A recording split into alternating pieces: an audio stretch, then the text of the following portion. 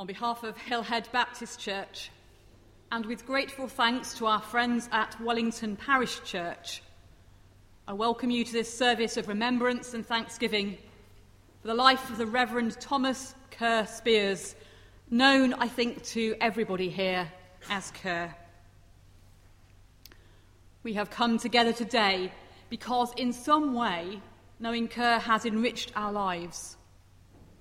We've come to say our farewells and to seek God's comfort and strength at this time of separation. Meeting together in the context of Christian worship to remember all that Kerr has meant to us, we seek to celebrate his life and to commend him to the safekeeping of God's hands. As we gather, we listen to some ancient words of Scripture, seeking to draw strength and comfort from them. Jesus said, "I am the resurrection and the life. Whoever believes in me, even though they die, will live. And everyone who lives and believes in me will never die." He also said, "Blessed are those who mourn, for they will be comforted." The Apostle Paul said, "I am convinced that neither death nor life, nor angels nor rulers, nor things present nor things to come, nor powers nor height nor depth, nor anything else in all creation will be able to separate us from the love of God in Christ Jesus our Lord." In the tender compassion of our God, the dawn from heaven will break upon us to shine on those who live in darkness under the shadow of death and to guide our feet in the way of peace.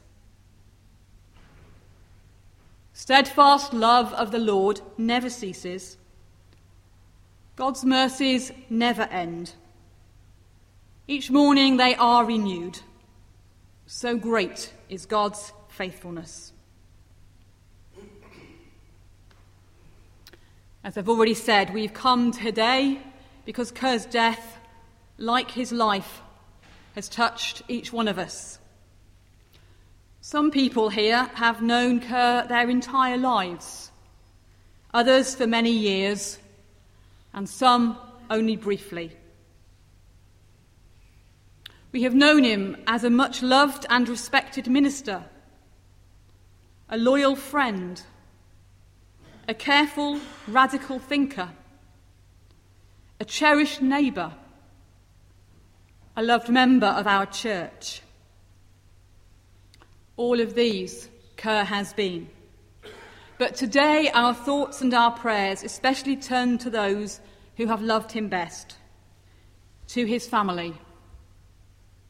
He was the beloved husband of Betty, cherished dad to Fiona and Graham, and father-in-law to their partners Donnie and Ali.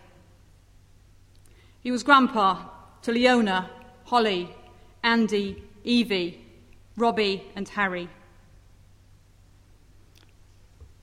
Kerr is survived by his brother Jack and his sister Anne, and they too are held in the embrace of our prayers. And now Kerr was a Rawdon boy, a minister trained in the distinctive style of a former Yorkshire Baptist college, which is now part of the Northern College in Manchester, where I trained. So there's a little bit of continuity there. But I think it is fitting to note the special bond that exists between cohorts of ministers in training. And so our thoughts today are with two of Kerr's cohort, Charlie Sutherland and Alan Whitley. Every one of the hymns for today's service was dear to Kerr, and as you can imagine, very difficult to cut it down to just 3. As we sing them, we will find our minds carried to other places and other occasions on which they were sung. And that's good, that's helpful, I think. It's right that on this day of mixed emotions, when we mourn Kerr's death, and we rejoice that he knows the fulfilment of the promises that sustained his faith, we begin with a hymn of praise that echoes the reality of this moment. And so, if you are able, I invite you to stand as we sing the first hymn on the sheet, When Morning Gilds the Skies.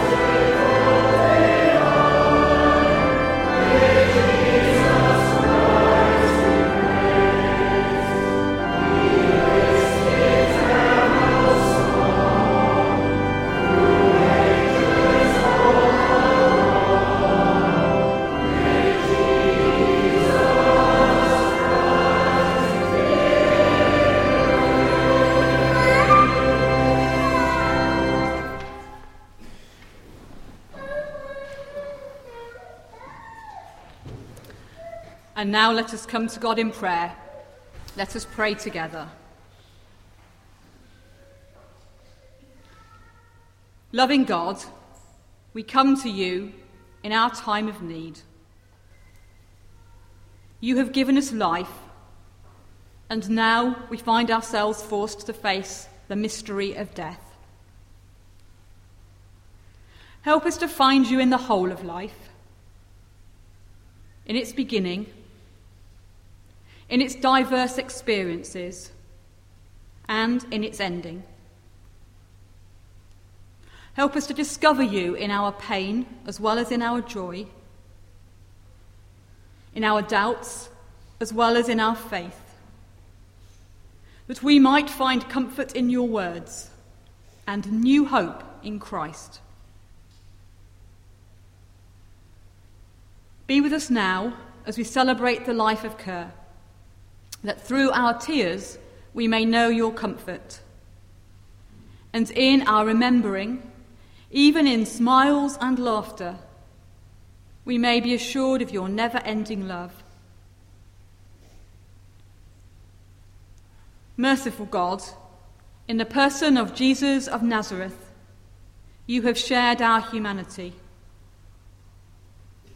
You know the ache of separation that accompanies the death of a loved one, for you wept at the graveside of Lazarus. You know the loneliness and the anxiety of waiting for the inevitable, for you prayed through the night in Gethsemane.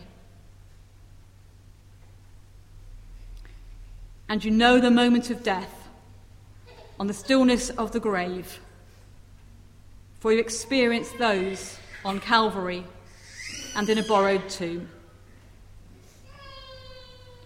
You have shown us that this is not the end, that in Christ sin and death have been overcome, and that nothing can separate us from your love.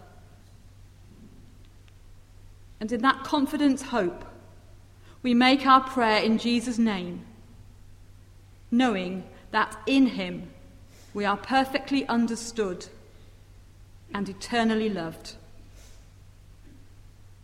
Amen.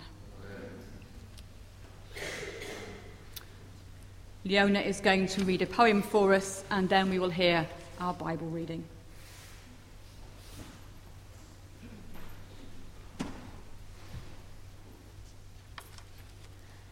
I thank thee, God, that I have lived in this great world and known its many joys. The song of birds, the strong, sweet smell of hay, and cooling breezes in the secret dusk. The flaming sunsets at the close of day, hills and the lovely heather-covered moors, music at midnight and moonlight on the sea. The beat of waves upon the rocky shore and wild white spray flung high in ecstasy. The faithful eye of dogs and treasured books, the love of kin and fellowship of friends, and all that makes life dear and beautiful. I thank thee too that there has come to me a little sorrow and sometimes defeat, a little heartache and the loneliness that comes with parting and the words goodbye. Dawn breaking after weary hours of pain, when I discovered that night's gloom must yield and morning light break through to me again. Because of these and other blessings poured, unasked upon my wondering head, because I know that there is yet to come an even richer and more glorious life, and most of all, because thine only Son once sacrificed life's loveliness for me, I thank thee, God, that I have lived.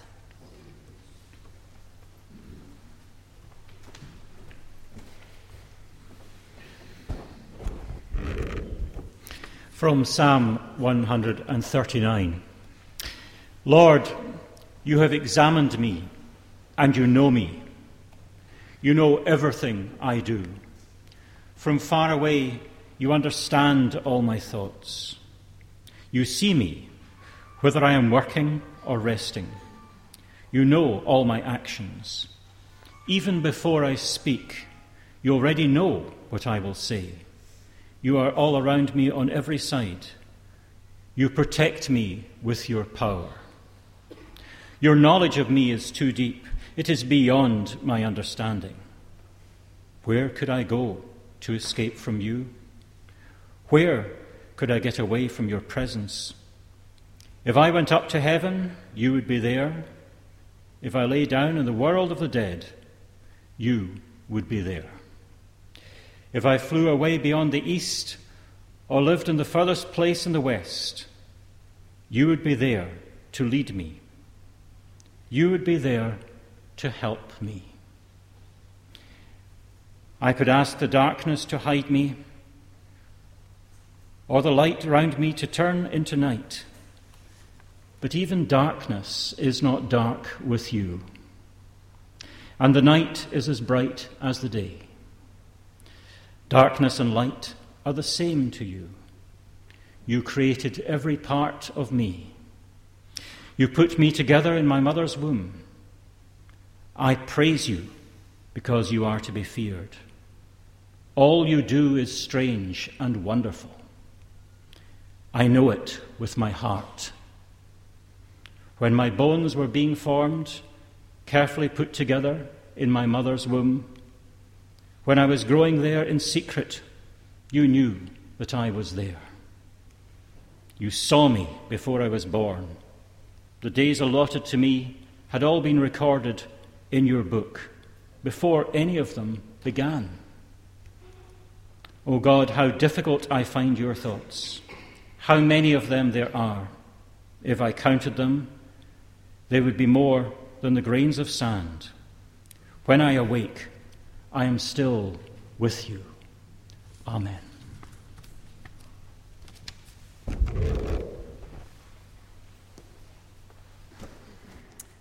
Thank you both very much indeed. One of Kerr's great gifts was his ability to welcome all kinds of people and to make them feel valued. And so it is fitting that our second hymn echoes that reality. Let us build a house where love can dwell and all can safely live. All are welcome. All are welcome in this place. Please stand if you can as we sing.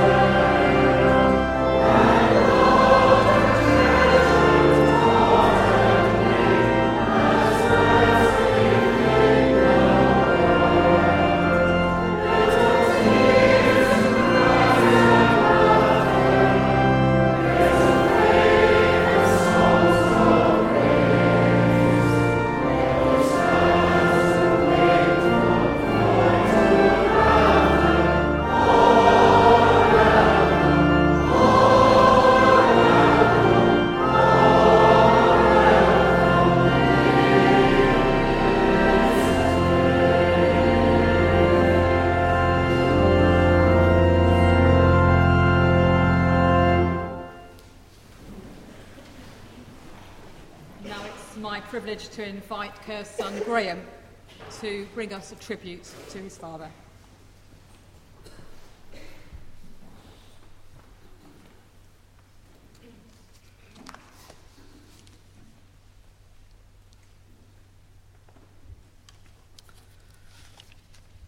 On behalf of my mum, Fiona, and I'd like to thank all of you for coming to this service of Thanksgiving this morning.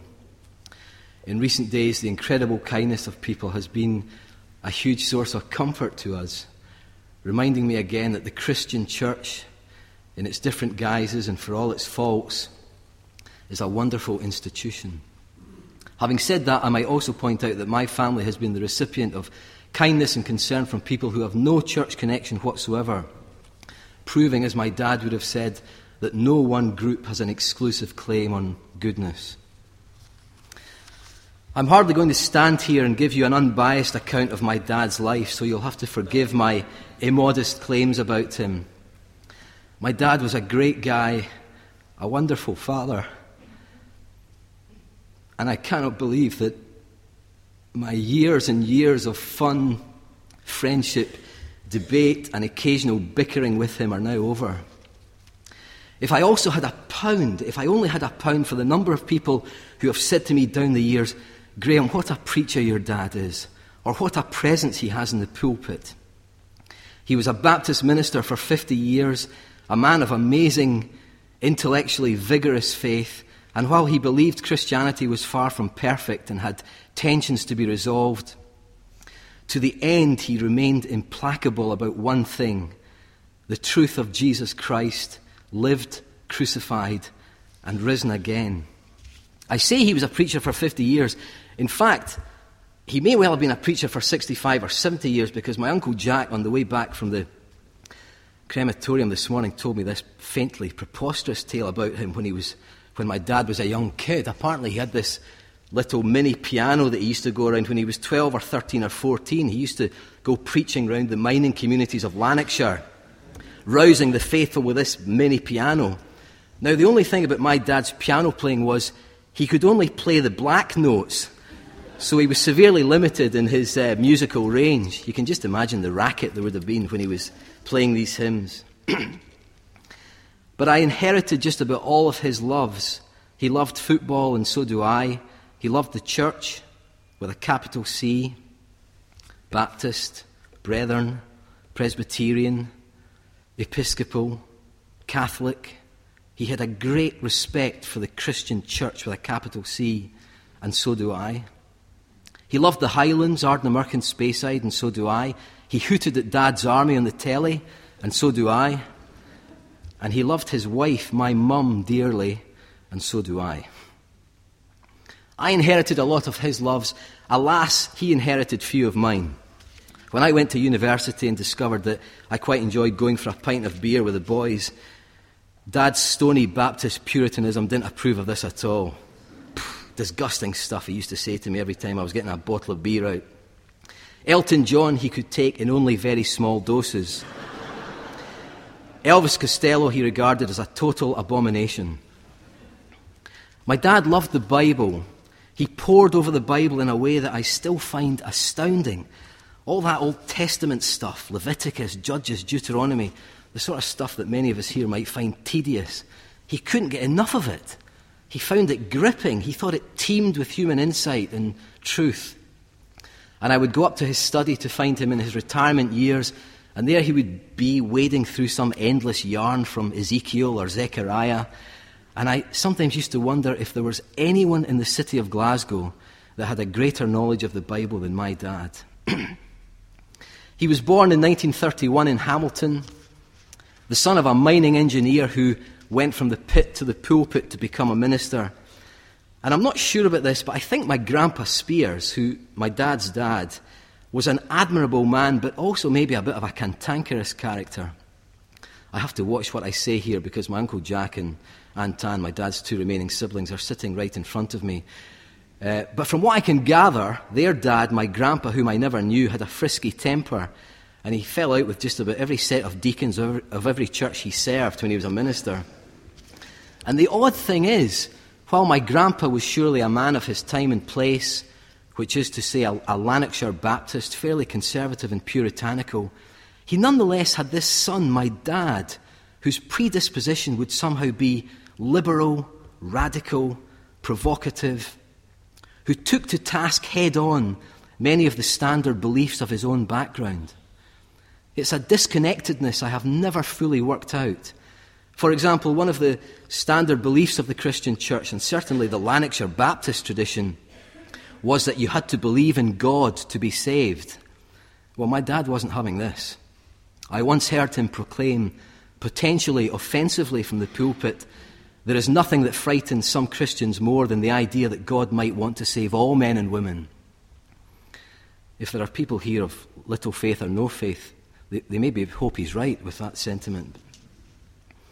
I believe the partial answer to this recurring attitude of my dad was that he was blessed with original thought. He was prepared to be an original thinker. He was convinced about the Christian faith, but less so in my experience about some of its cosier or even more complacent attitudes. He started his ministry in Morningside in Edinburgh, and then he moved to Anstruther in order to study for a second degree at St Andrews University. But it was his Hillhead ministry in the 1970s, just around the corner from here, where I guess he came into his prime. There are some here today who will recall this dark-haired, young, dynamic preacher who came into their midst. His sermons teeming with biblical and literary references. Solzhenitsyn, Tolstoy, Dietrich Bonhoeffer, Albert Schweitzer, Martin Luther King, St. Augustine. A bonfire of polemic and preaching, which I think it's fair to say fairly captivated the large Morningside and Hillhead congregations of the time. When I got into my teens, and this might explain a lot, I got into a habit of jotting down words used by my dad in the pulpit and asking adults later what they meant. What is an enigma, I would ask somebody? What is a euphemism? What is an epithet? What does kerygmatic mean? And yes, what are hermeneutics? Quite often the adults hadn't a clue themselves. My dad, when we were at St Andrews once, we looked up an old dissertation my dad had that he submitted for his B.Phil about a guy that, as far as I know, has fallen off the radar, F.D. Morris. And the title of this dissertation was by Kerr Spears, the kerygmatic contribution of F.D. Morris to a Christological perspective of some or other. I said, Dad, what is this guff all about? Those Hillhead days gave expression to the clearest mandate of my dad's faith, which was to reach out to the poor. He started a Friday night friendship room down in the refurbished crypt. Some of you here will remember that, whereby the homeless, down and outs, chronic alcoholics and other hopeless men and women leading brutalised lives would turn up and eat hot soup, play dominoes and cards, and then receive prayers of healing and intercession from my dad at 9 p.m. I have a vivid memory as a 9-year-old, sometime in the early 1970s, of going down into that crypt and standing at the doorway and taking in the scene. For some reason, it seemed to me then, and it still seems to me now, all of these men smoked. And I stood at that doorway, 4 feet tall, and took in this teeming mayhem in front of me. They arrived in their scores, these men, and beneath this thick plume of smoke permanently hovering beneath the ceiling, here was this multitude, and right in the middle of them, his sleeves rolled up and his tie hanging loose, my dad, talking, laughing, teasing with these men, and then offering them prayers of healing at 9 p.m. For all that he was a lay theologian, Christianity wasn't a theological plaything to Dad. It was about getting your hands dirty, getting stuck in,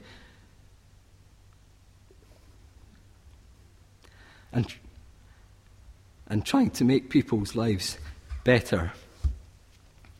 I saw it again and again in his ministry. There can be no doubt that of the 3 great themes of Christianity, faith, hope and love, for Kerr Spears, the greatest of these was love. In this context, I heard him preach maybe 1,000 times And his favourite reference in a sermon came from a scene in that great novel, The Power and the Glory by Graham Greene. Some of you might be familiar with this story. The shambolic whiskey priest on the run from everyone, not least the authorities, scurrying across rural Mexico, a man who knows what is right but can do no right.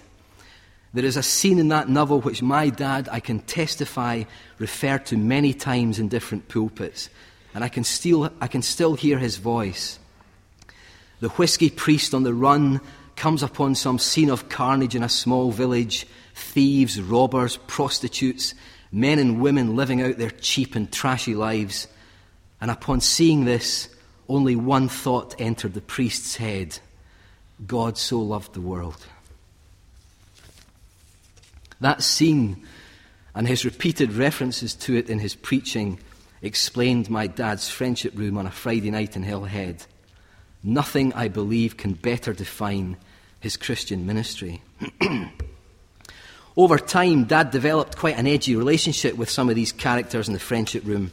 I remember before one Christmas Eve service, there was a set to outside the church between two friendship room men, and one of them was threatening to whack the other over the head with a bottle. He's gone now, so I can maybe mention one of their names. Do it? Many of you here remember Billy Fulton, who hung around Hillhead. Anyway, the argument seemed to be over one of them calling the other a bam. He called me a bam, Billy Fulton shouted at the other guy, who hurled the accusation back at him. I was standing at the top of the church steps, and I watched as my dad intervened and said, Billy, what does it matter which one of you is the bam? Hand me that bottle. 10 minutes later, Dad was in his pulpit calling the faithful to worship. I loved his fun and his engagement with me. We played football together, and from about the age of 7, having moved to Glasgow, me and Dad and my best childhood pal, who went by the name of the Big Bal, would go to Ibrox every Saturday to see a game. The Big Bal, who might be here today, the Big Bal, by the way, was about this high.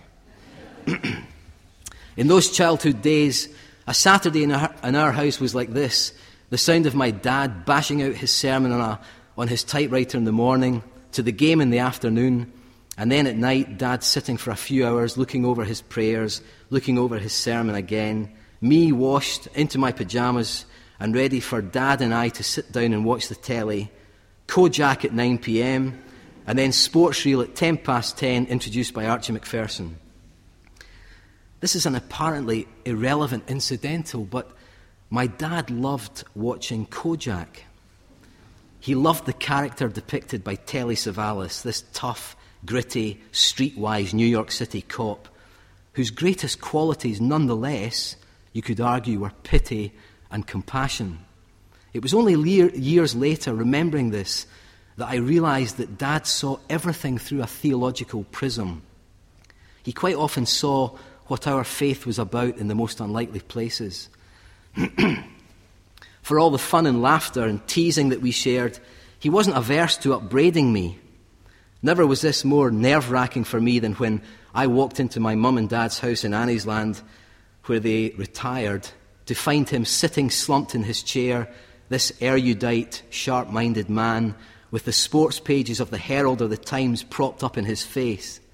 Sometimes I would nervously tiptoe round behind him as he was engrossed in his reading, only to see, and this made me even more nervous, my own byline or mugshot above the article he was reading. He would say to me, "This is a hopeless sentence construction you've got here.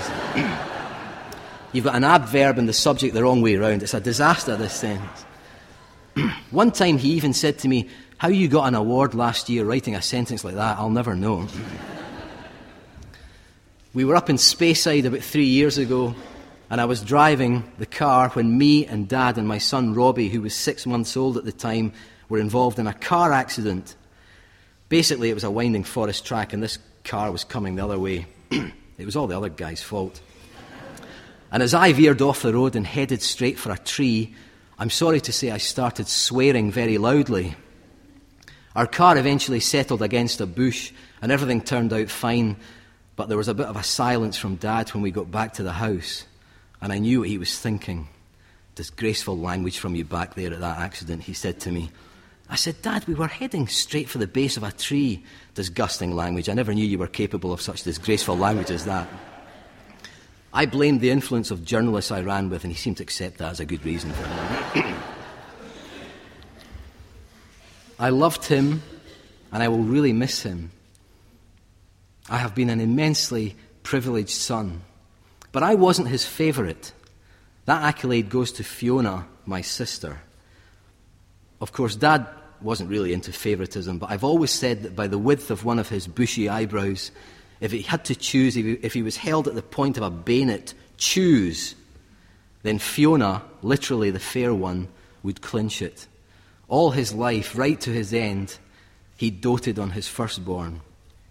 Fiona has gone by various family names: Fiona, Fifi, Weedy, and my earliest recollections are of my dad playing with her, chasing her, causing her to squeal with laughter, and then later on, boyfriends, the dreaded adolescent period, and believe me, with Weedy there was mayhem during that time. I remember Dad having an intuitive understanding of her and having her trust. It is quite a special thing to witness a father-daughter relationship of deep love, and I have been a witness to that. Weedy in later life took it upon herself to harden up Dad's private security, particularly in relation to his dosh. To the best of my knowledge, he wasn't a man of any great wealth, but he did have 2 or 3 bank accounts with various miserly amounts floating around in them. And in his wallet, beside his various bank cards, Dad kept a handy piece of paper which said, "PIN numbers, don't forget." Bank of Scotland, brackets blue card, 4634. Alliance and Leicester, brackets orange card, 6968. Abbey National, brackets red and white card, 9492. Fiona took it upon herself to get all this sorted out.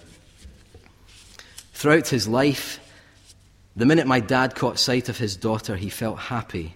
And as he grew older, the moment he saw Fiona, he felt safe and relieved.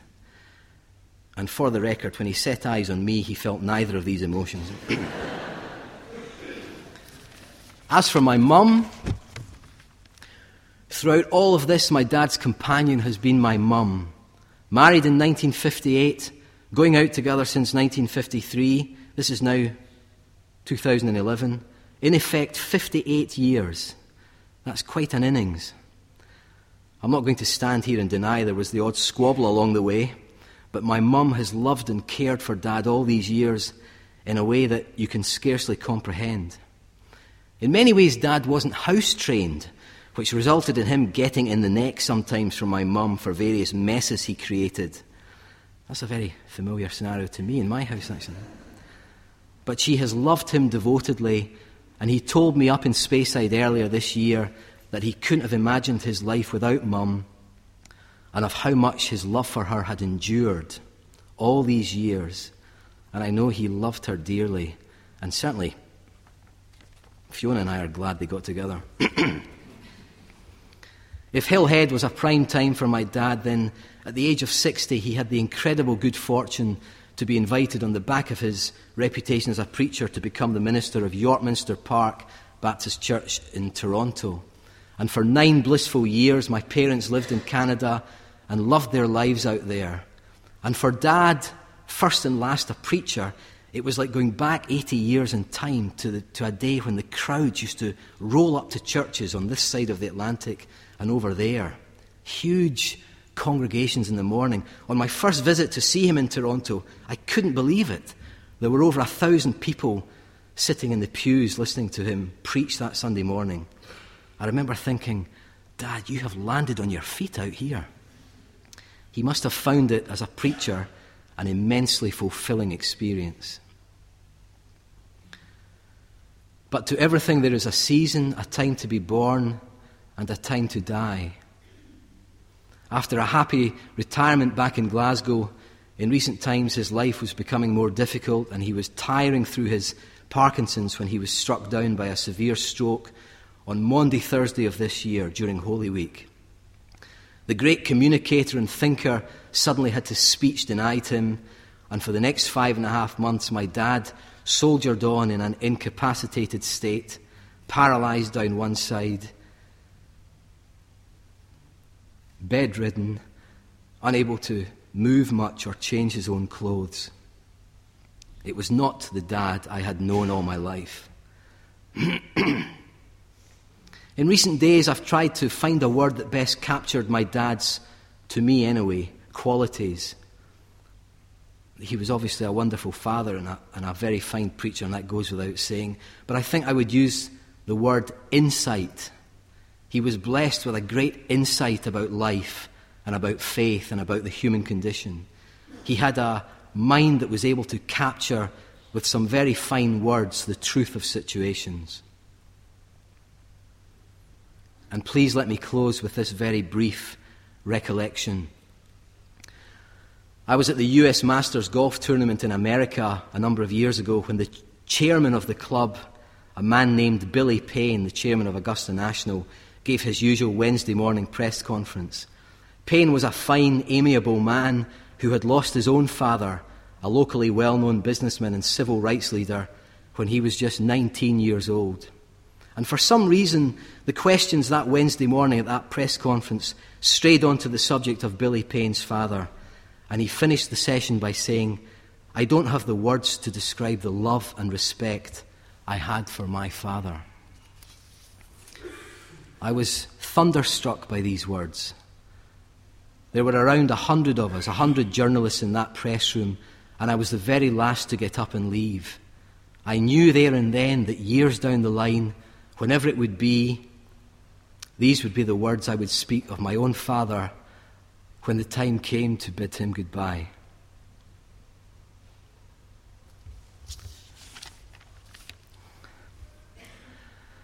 And that day is today. We made our goodbyes to Kerr Spears at the crematorium this morning. My family, Mum, Fiona and I will cherish his memory.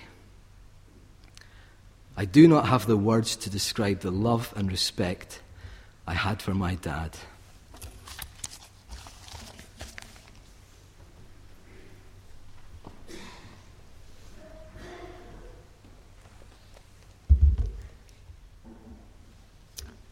I think those are words that many of us would echo. We do not have the words to describe the love and respect we had for Kerr.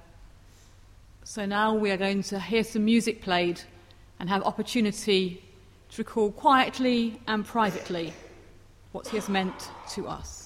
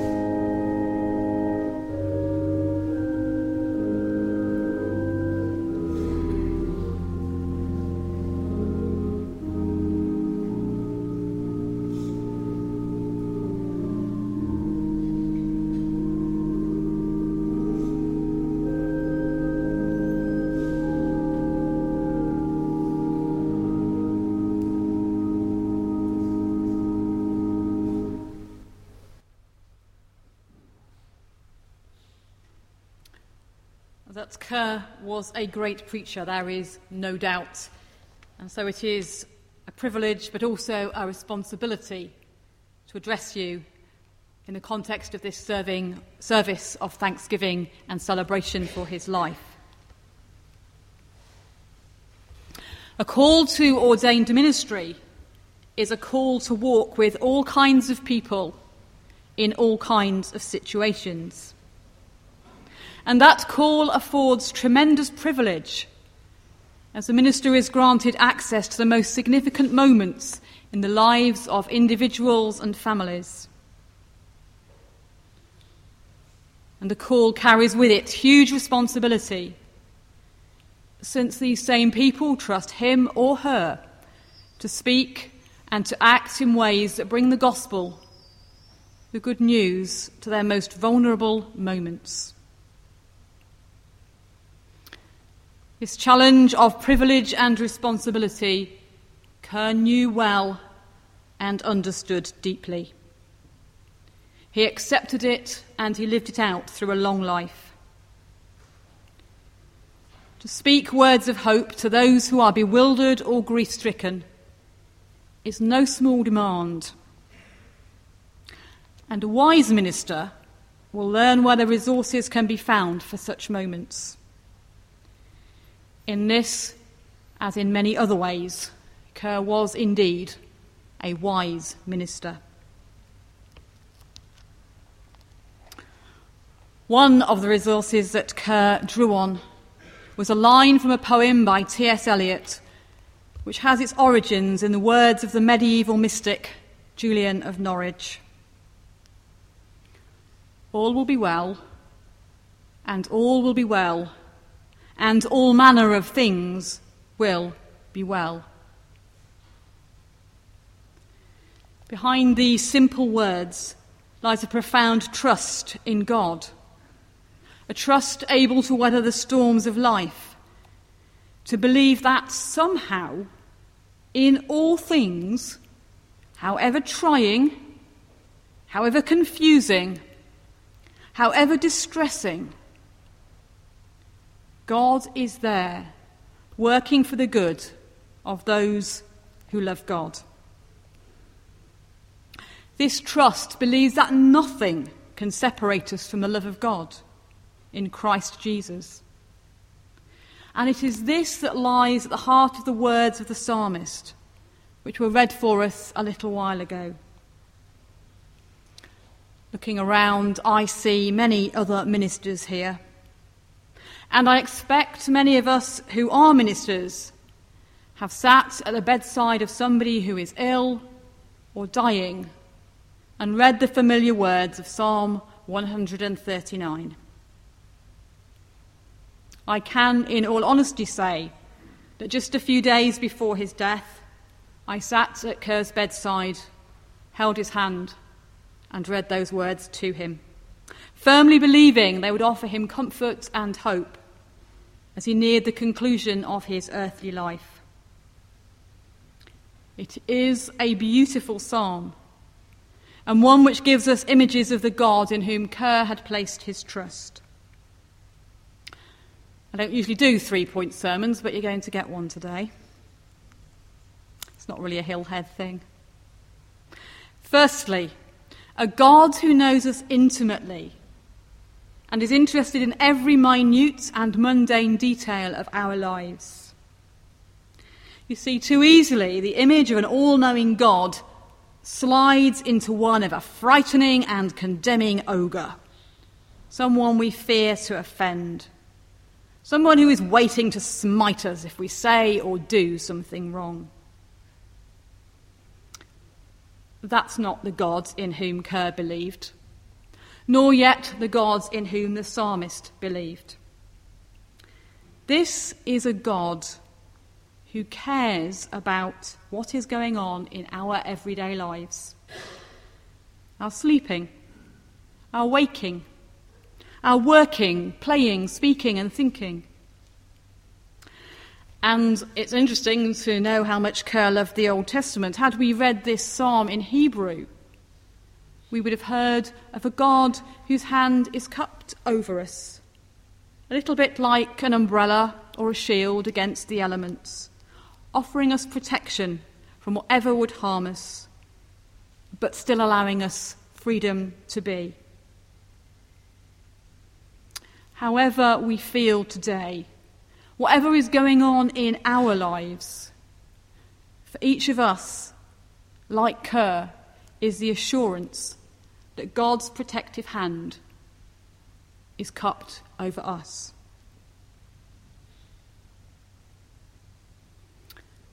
Secondly, the psalmist speaks of a God who is with us everywhere. Before us, behind us, above us, below us, beside us. When the psalmist says, "Surely the darkness will hide me," this is not suggesting that he's trying to evade God, that he's ashamed or embarrassed. Rather, it expresses a concern that just maybe there is somewhere that God can't be, that God might sometime be absent in the darkest moment. But no, God can make even the darkness seem light. Not in a twee Pollyanna kind of way that pretends all is good when it's not, but a God who accompanies us in the dark places, a God whose right hand, the strong Creator's hand, will hold us fast even when we find ourselves in dark, frightening, or lonely places. Kerr knew moments of fear and bewilderment and anxiety and probably of regret. But he also knew that wherever he was, literally or metaphorically, God was there with him, holding him safe. And that is true for each one of us too. And then thirdly, a God who is with us beyond time, both before we are conceived and after we have died. There are two great mysteries, at least, to which science cannot provide answers. Where does our innermost being, our very essence, come from? And where does it go when we die? These are mysteries not just in the everyday sense of being a puzzle, but actually in a deep theological sense, in matters of faith. The God Kerr believed him, knew him even before he was formed. All the time he was hidden in his mother's womb, all through his long and interesting life, through death, and now knows him in the life of eternity. In this psalm, we are given a glimpse of the Christian hope that is seen most fully in the incarnation of Jesus Christ, his death and his resurrection. Christ who was and is to come. Of course, today we are sad that Kerr is no longer among us. Never again will we see that smile or hear his voice. Never again will he embrace or be embraced by us. But despite that sadness, we are glad, because he now experiences the fulfillment of the promises he trusted, the promises he preached, the promises he embodied in his earthly life.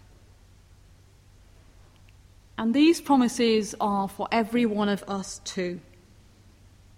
That the God who protects and guides and sustains us will never leave us and will never fail us. That, in the end, all will be well, and all will be well, and all manner of things will be well.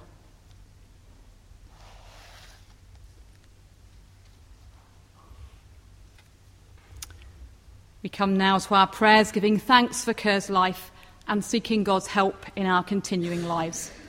Let us pray together. Father God, We thank you for the life of Kerr, now gone from among us all, for all your goodness to him, and all that he has been to those who have loved him through a rich and long life.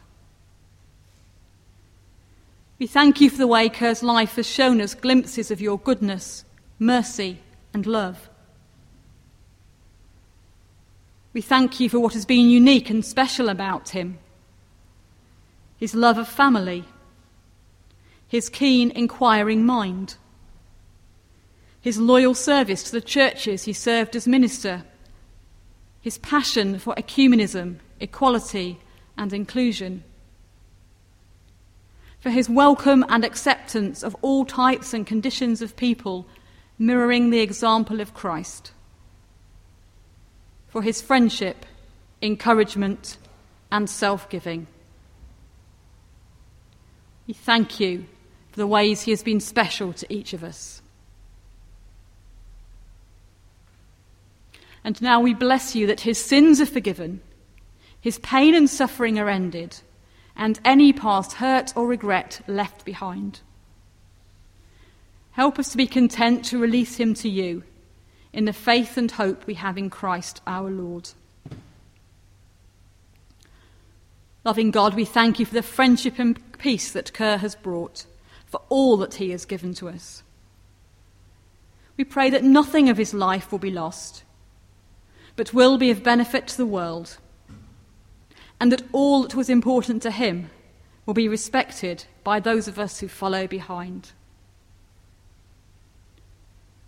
We pray for Kerr's closest family, for Betty, for Fiona and Donnie, for Graham and Ali, for Leona, Holly, Andy, Evie, Robbie and Harry.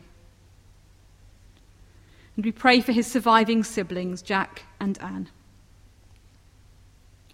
May their memories of Kerr comfort them as they recall and celebrate what he continues to mean to them.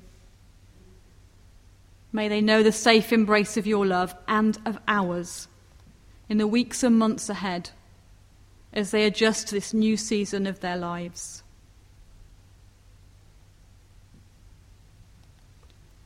We pray for the churches and congregations Kerr served so faithfully, naming before you Morningside, Anstruther, Hillhead, Thomas Coates and York Minster Park Baptist churches, the Scottish Episcopal Church and the Congregational Federation. As they each continue to serve you in their own unique context, may the legacy of Kerr's faithful service continue to inspire their work. And we pray for those who in our day accept your call to be a prophetic voice in the church, to name injustice and exclusion for what they are, to challenge oppressive structures and systems, to speak words of hope and a future. Especially, we pray for the work of Christian ecumenism, of which Kerr was a strong advocate, and for the overcoming of barriers to ordained ministry for all those whom God has called. May your spirit wisdom leads us onwards to fulfil the hopes to which Kerr, through her guidance, aspired. And lastly, we pray for ourselves, that we whose lives have been enriched by knowing Kerr may continue to grow in faith and love to the glory of your name. We make these prayers in the name of Christ our Lord. Amen. Our closing hymn surely sums up a lot of what Kerr stood for, the hope he trusted in. All my hope on God is founded, all my trust he shall renew. Please stand if you are able as we sing.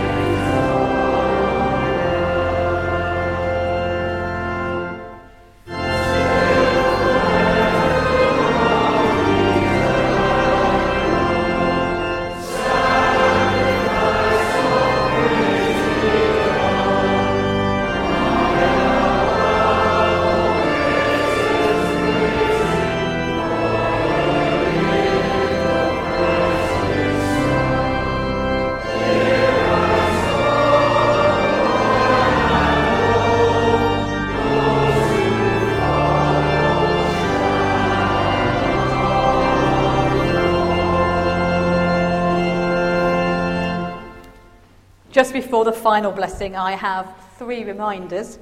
Firstly, there is a retiring offering in support of the St Margaret of Scotland Hospice, and if you leave through the doors at that end, you will find collection vessels for that.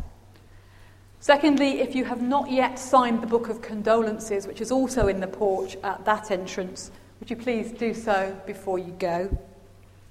And lastly, there is an open welcome to everybody who would like to come to the Grosvenor to share in refreshments, conversation and memories of Kurt. And please do come, because Fiona's ordered lots of food and she's going to be very upset if we don't turn up to eat it. And so a blessing. May the road rise up to greet you. May the wind be always at your back. May the sun shine warm upon your face. And may the rain fall soft upon your fields. And until we meet again, may God hold you in the palm of his hand. Amen.